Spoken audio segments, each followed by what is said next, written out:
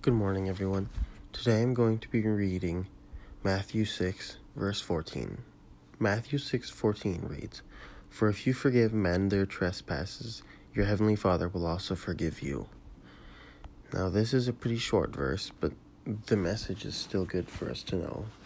Because sometimes in life, sometimes people will make us mad or something like that, and you never want to just forgive them because you think that they don't deserve it.